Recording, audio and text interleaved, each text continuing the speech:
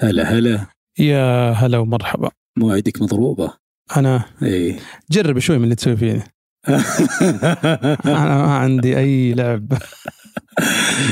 خش على المواضيع دايركت عشان ولا خلني ساكت. يلا بسم الله.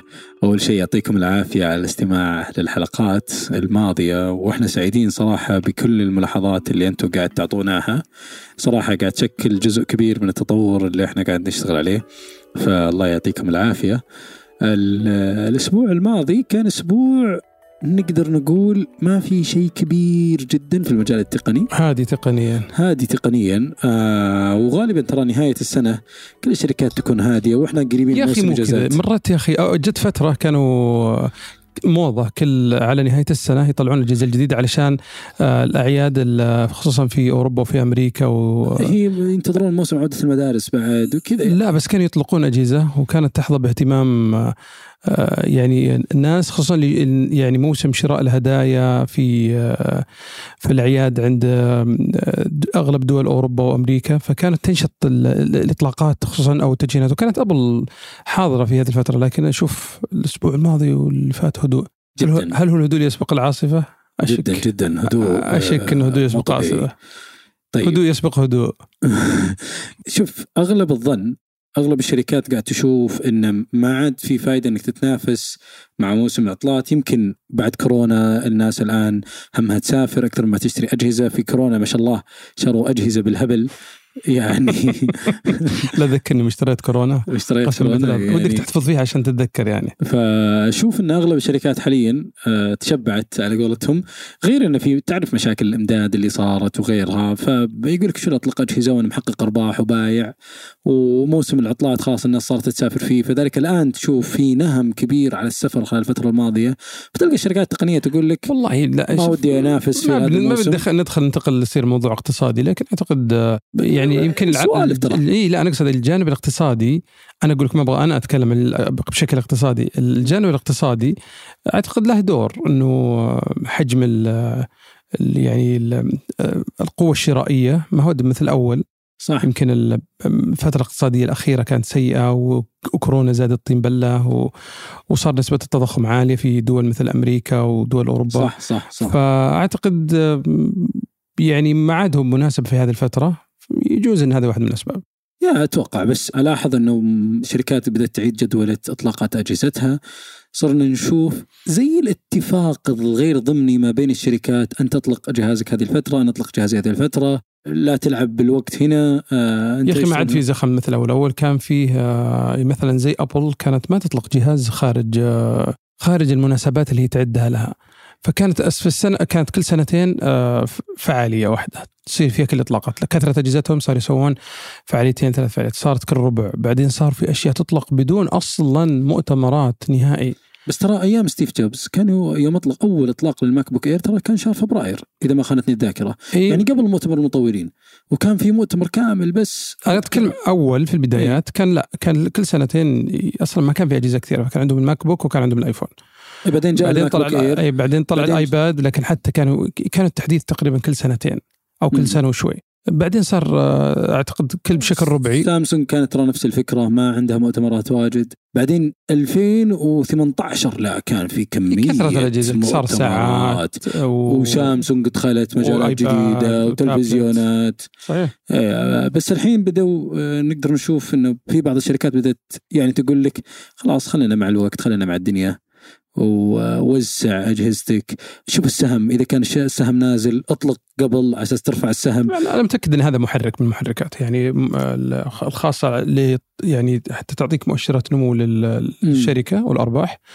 والشيء الثاني برضو صارت تستخدم كأداة لإعطاء دفع أقوى للأسهم الشركة أو حتى المستثمرين، بحيث أن تحسسك أن الشركة لسه ما زالت مستمرة وعندها نمو وعندها إطلاقات وعندها تدشينات.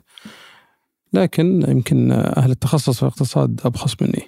أنا قاعد ألاحظ هذا الشيء، إنه وقت ما انزنقوا بسهم ويبين يرفعون قيمة السوقية حق الشركة طلعوا لهم مؤتمر حق لهم ما دام عنده شيء خلاص. فنشوف يعني مؤتمر الماك الأخير حق أبل الساعة 2 بالليل تقريبا كان وكذا، أو 3 بالليل، وحوسه بالنهاية ترى كانت أجهزة ماك وغريبة منهم، بس إنه كانوا يروجون ترى يعني مؤتمر الماك روجوا للآيفون أكثر ما روجوا للماك. ترى صورنا بالآيفون ترى مدري إيش ويلا، والسهم أعطاك شوية دفع معنوية. فتوقع صاروا يعملون المؤتمرات حاليا زي البنج لسعر السهم، على أساس أن السهم ما يرتفع أو ما ينزل ويأثر على القيمة السوقية للشركة. عموما نطلع من هذا الموضوع نروح الموضوع واحد من المواضيع الأساسية. يمكن كنا الأسبوع الماضي راح نتكلم عن شيء جديد أو مش جديد، سبق تكلمنا عنه. أنت عندك تجربة صراحة رهيبة في تطبيقات التحكم بأجهزة الأطفال، ويبدو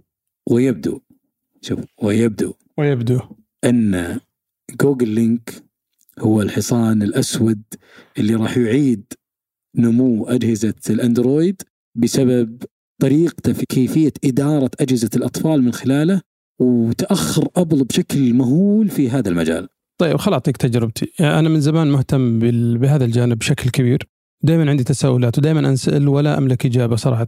لكن قلت خل أجربها، وصراحة سويت مقارنة مباشرة ما بين خلينا نقول بكل اختصار أجهزة الأبل وأجهزة الأندرويد. أبل ما تستخدم تطبيق، تستخدم نفس نظام اللي هو التحكم، والله نسيت اسمه، مدة استخدام الجهاز. وحتى طريقة أبل لتصميمه يعني غريبة عجيبة، ما تدري هي مدة استخدام جهاز، ما تدري تحكم ودهاليز. بس تحملت وحاولت لكن صراحة ما تملك فيها ربع التحكم اللي تسويه جوجل في أجهزة أندرويد. لذلك بتكلم، ما راح أتكلم عن أجهزة أبل، بتكلم عن أجهزة الأندرويد.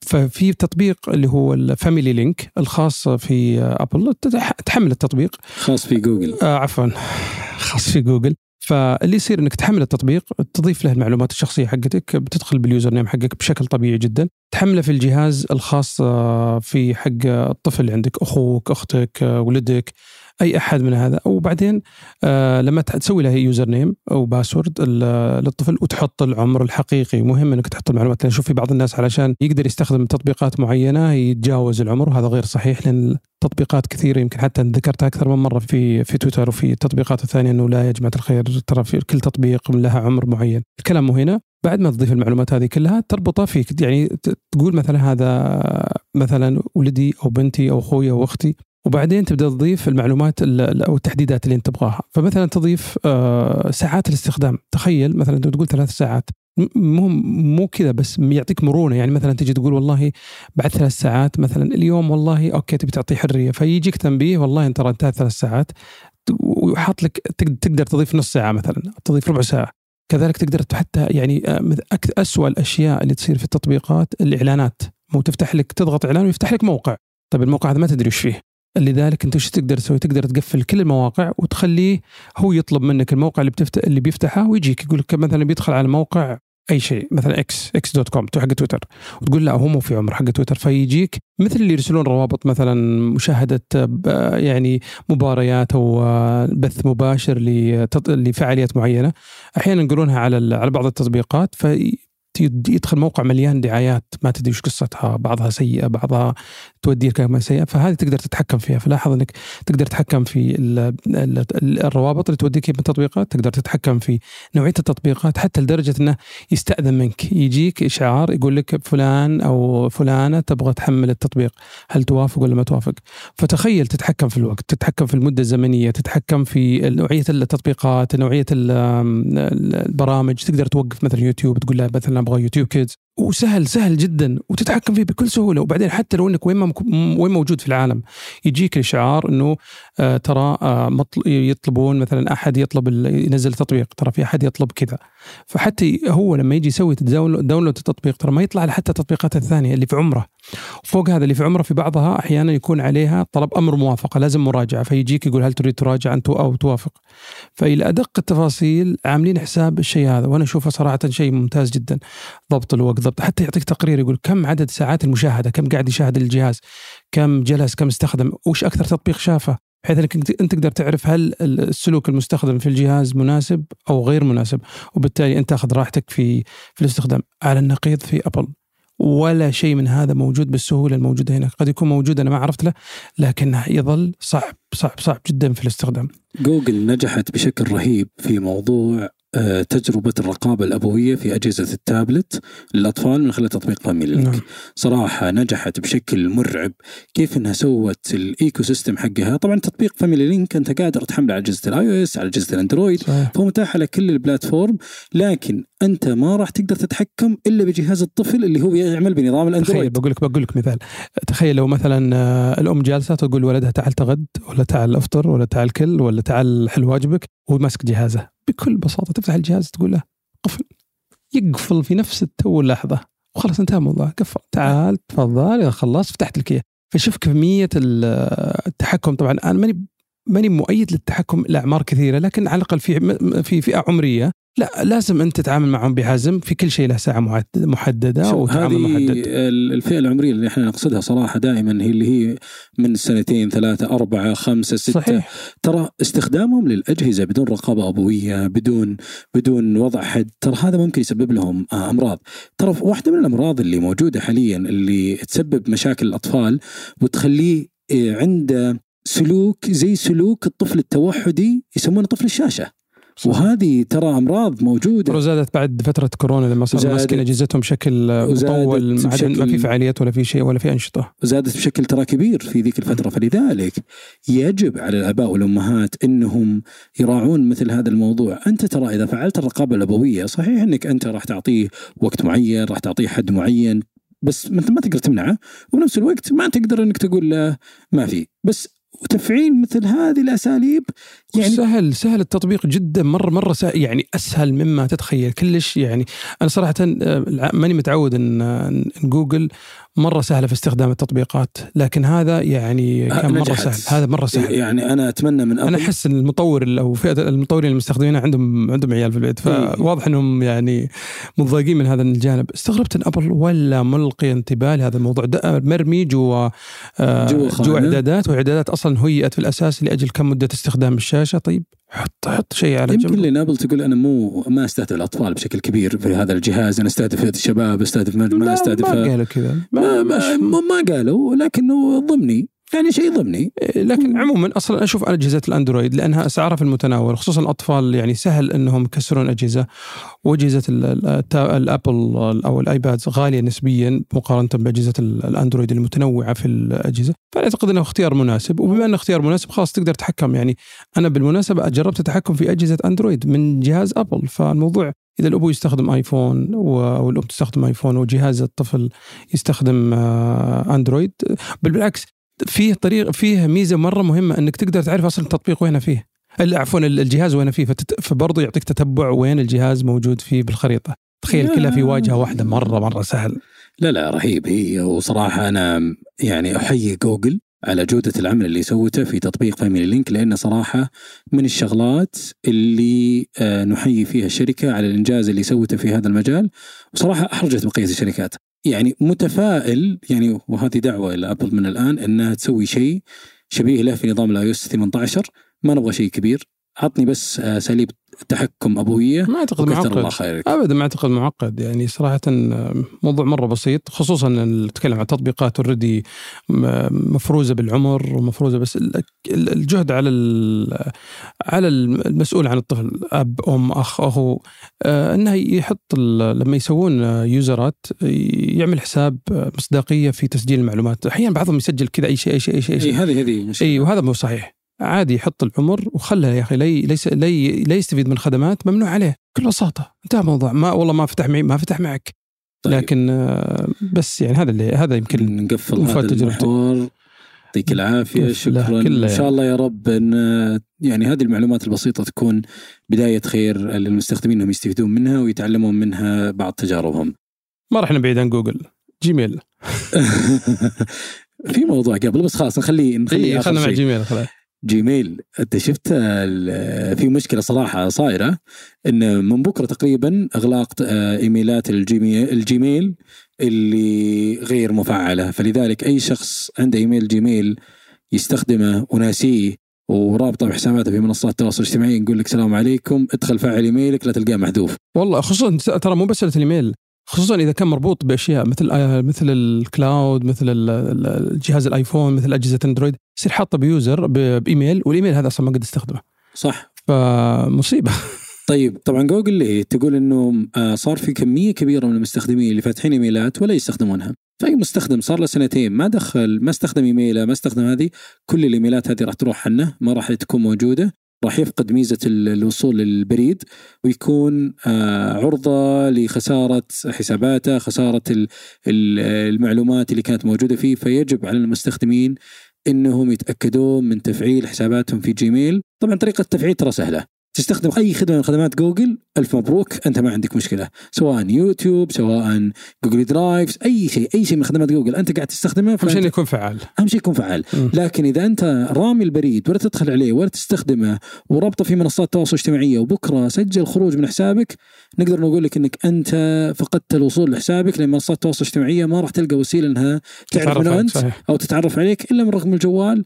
ونادر ما منصات التواصل الاجتماعية تعتبر أن رقم الجوال على قولتهم وسيلة للتحقق، فبالغالب يقولون لك والله ودنا نخدمك بس ما بيدنا شيء. أنا جربت على طول، رحت قلت فاعل في عندي واحد من الحسابات ماني مستخدمه، لكن مستخدمه كعنوان إيميل، أحوله من إيميل لإيميل بحيث أن يصير ما حد يوصل للإيميل اللي بغيت مثلا أعطي شركة إيميلي قبل ما تطلع الحركة حقت أبل أنك تخفي إيميلك. اكتشفت اني مسجل فيه في مواقع ثانيه، فرحت على طول فتحته قال لي موقف اذا تبغى تفعله، فعلى طول فعلته ورجع مره ثانيه، ما اخذ وقت. طريقه تفعيل تدخل ترسل ايميل، تستخدم خدمات جوجل وكثر الله خيرك. لا اذا كان موقف او اذا كان ناويين يوقفونه فبيقول لك ترى يحتاج تفعيل، فبيطلب منك التفعيل ويطلب منك اشياء معلومات تثبت بس انك ما زلت صاحبه، او يقول لك اذا كنت رابطه بايميل ثاني يقول لك ارسل لك على الايميل الثاني وكذا. طيب أنت ذكرت نقطة أنه كيف أبل فعلت ميزة إخفاء الإيميل. طبعا اللي ما يعرف هذا الموضوع، واحدة من الخدمات الرهيبة اللي كانت موجودة في نظام iOS 17 موضوع أنك تخفي إيميلك عن الشركات الثانية. وش تسوي أبل؟ إذا أنت عندك إيميل آي كلاود قادر أنك لو بغيت تسجل في أي خدمة في أي موقع في أي شيء تدخل عليه وتقول له إخفاء البريد الإلكتروني حقي، أبل راح تسوي لك إيش؟ راح تنشئ بريد إلكتروني جديد بالكامل. البريد هذا قادر إنك تحطه في الموقع، تحطه في الخدمة، وبعده راح يكون جاهز إنك تستخدمه. طبعا الرهيب في هذا الموضوع كله إن اللي نفترض نضرب لكم مثال، أنا إيميلي معروف، أبل شو تسوي بريد جديد اللي هو مثلا a1236@icloud.com، حلو، وتعطيه هذا الموقع بدأ يصجني ويرسل لي إعلانات، وأنا خلاص ما عاد صرت أحتاج هذا الموقع. أدخل إعدادات الآي كلاود حقتي وأجي وأقول إنه شيل قفل الجوال. والله مو جوالي، هذا اتصال بس من سكايب دقيقة طفينا. أجي وأقول له إنه أنا ما عاد أحتاج إن هذا الموقع يرسل لي إيميلات ولا شيء. أدخل إعدادات الآي كلاود واحدث هذا البريد، الموقع راح يكون عنده إيميل بس الإيميل هذا مو صحيح خلاص. لا هو عنده بياناتي الشخصية لا عنده بياناتي الأساسية ولا شيء، فأنا أرتاح منه. يعني هو زي الماسك يعني، أو خلينا نقول قناع كذا مخفي يخفي هوية إيميلك، ينشأ هذا الإيميل بشكل عشوائي لغرض معين وخلاص ينتهي. وهذا الماسك أو خلينا نقول الغطاء حق إيميلك بحيث أنه يقدر يحتوي أي إيميلات ثانية بدون ما يعرفون إيميلك الحقيقي، بحيث أنك لو بغيت تقفله خلاص يضيع، ما عاد يدري، ما عاد تسجل في القوائم حقتهم. ما زال يحتفظ هوية إيميلك الشخصية، ما زالت موجودة. فهذه صراحة ميزة واحدة من المميزات الرهيبة من أبل. آخر موضوع بدنا نتكلم عنه، طبعا عندنا موضوعين بس نحن بنكتفي بموضوع واحد. تبي موضوع أبل تطلق محادثات؟ على اختصار يعني أبل أطلقت محادثات مع شركة بارامونت. طبعا بارامونت تعتبر واحدة من أكبر شركات الإنتاج، يعني إنتاج المرئي في الولايات المتحدة الأمريكية وعلى مستوى العالم، تنتج أفلام ومسلسلات. وطبعا أبل أطلقت محادثات معها حتى تضيف المحتوى الخاص فيها، هي شبيهة طبعا بنتفليكس وأمازون برايم، فعندها منصة. فأبل أطلقت محادثات يبدو أن تمشي بشكل إيجابي، وبالتالي حتضيف محتواها لمحتوى أبل تي في بلس، وبالتالي مستفيدين من أبل تي في بلس. يبدو أن أبل قاعدة تواجه منافسة شرسة مع التطبيقات الثانية وما عندها محتوى يلاحق هذا، كانت تعتمد على إنتاجها المباشر، فتبي تضيف إلى قائمة محتواها محتويات ثانية مستخدمة سابقا مثل بعض المسلسلات المشهورة اللي أوريدي أنتجتها شركات ثانية، فبالتالي بتكون موجودة في قائمة المحتويات. تقريبا هذه أبرز باقي موضوعك. سمع. لا موضوعي هذا بخليه الأسبوع الجاي. خليه الأسبوع الجاي، لأنه صراحة نبي ناخذ راحتنا نتكلم فيه، ولو تكلمنا فيه حاليا أتوقع أنه بنقفل الحلقة وما أعطينا حقه. وفي موضوع ثالث والله ودي قاعد شوقنا. طب مدد الحلقة خلاص. لا احنا معودين الناس من 20 دقيقة إلى 30 دقيقة. طيب. والموضوعين هذول لو تكلمنا عنهم خلاص بندخل في 40 دقيقة. لا والله إذا شفت شو اسمه يعني تويتر كله صرت انت هاشتاج رقم 1 ويطالبون بتمديد الوقت، خلاص ممكن نمدد الوقت. اي ممكن شوف والله الزمن ما عاد تبي تصير ترند، ما نبي لو 5 بس قالوا لنا مدد الحلقة مددناها. ما له داعي ترندات. لا ما له داعي ترندات ولا نبي هاشتاج. ولا يصير هاشتاج كله إعلانات. عرفت؟ لا استوعب إعلانات بقالات. طيب إعلانات بقالات دكتورة سوسن. أيوه أوكي. يعطيك العافية. شكرا لكم الاستماع. نشوفكم إن شاء الله على خير، ونسجل لكم إن شاء الله حلقة الأسبوع القادم حضوريا بإذن الله. إن شاء الله. شكرا للقاء.